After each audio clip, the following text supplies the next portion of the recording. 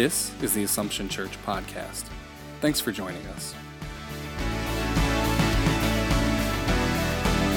The dawn breaks, your mercies arise. Assumption Church is a Roman Catholic community under the care of the Franciscan Friars Conventual of Our Lady of Angels Province.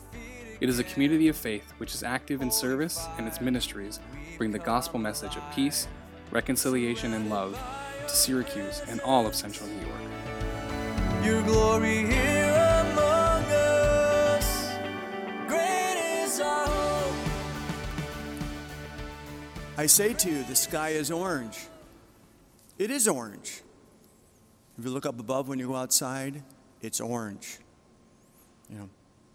Not just because you live here in Syracuse, close to SU, it's orange.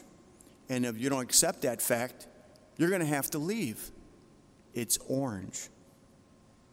You might all think that I've been looking into the sun too long, or that my concussions got a lot worse. The point is that I'm trying to make is that we often hear things that are improbable if they're not completely unbelievable.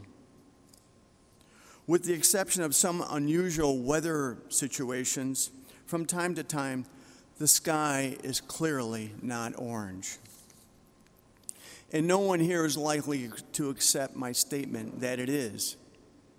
When Jesus spoke of things that seem odd, unusual, or unbelievable, perhaps the disciples had similar reactions of disbelief.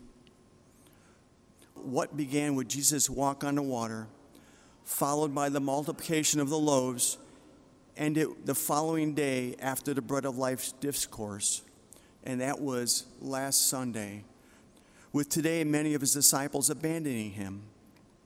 They returned to their former way of life because they were asked to believe something that was just too hard to swallow. Last week we listened to the gospel in which Jesus directed his followers that they were to eat the body and blood. That was incomprehensible to them, and that teaching is still questionable by many today. Today's gospel challenges all of Jesus' disciples, and that includes all of us, to have faith. That is what this gospel really is all about, our faith. What Jesus taught us is the truth, for his words continue today to be of spirit and life. Jesus knows that no one can come to him and believe in him unless it is granted by the Father. Faith is a gift, and we cannot come to Jesus without the gift of faith. Belief in him is what brings us to eternal life. When we have faith, we can be sure that it is not because of a particular biblical passage, argument, discussion, proof, demonstration, memorization, pro or con, and defending disputed facts in the Bible. These cannot guarantee faith, though they may be an impetus to it. We must remember that the Word of God is not welcomed by all, but only by those who are open to hear it. God has called each one of us to have faith, yet some of us do not heed the call. Those of us that have accepted the gift of faith have to live it and believe in Jesus' message, and that will reward us with eternal life with him. We can and must share the example of his faith, our faith, the Catholic faith, with others.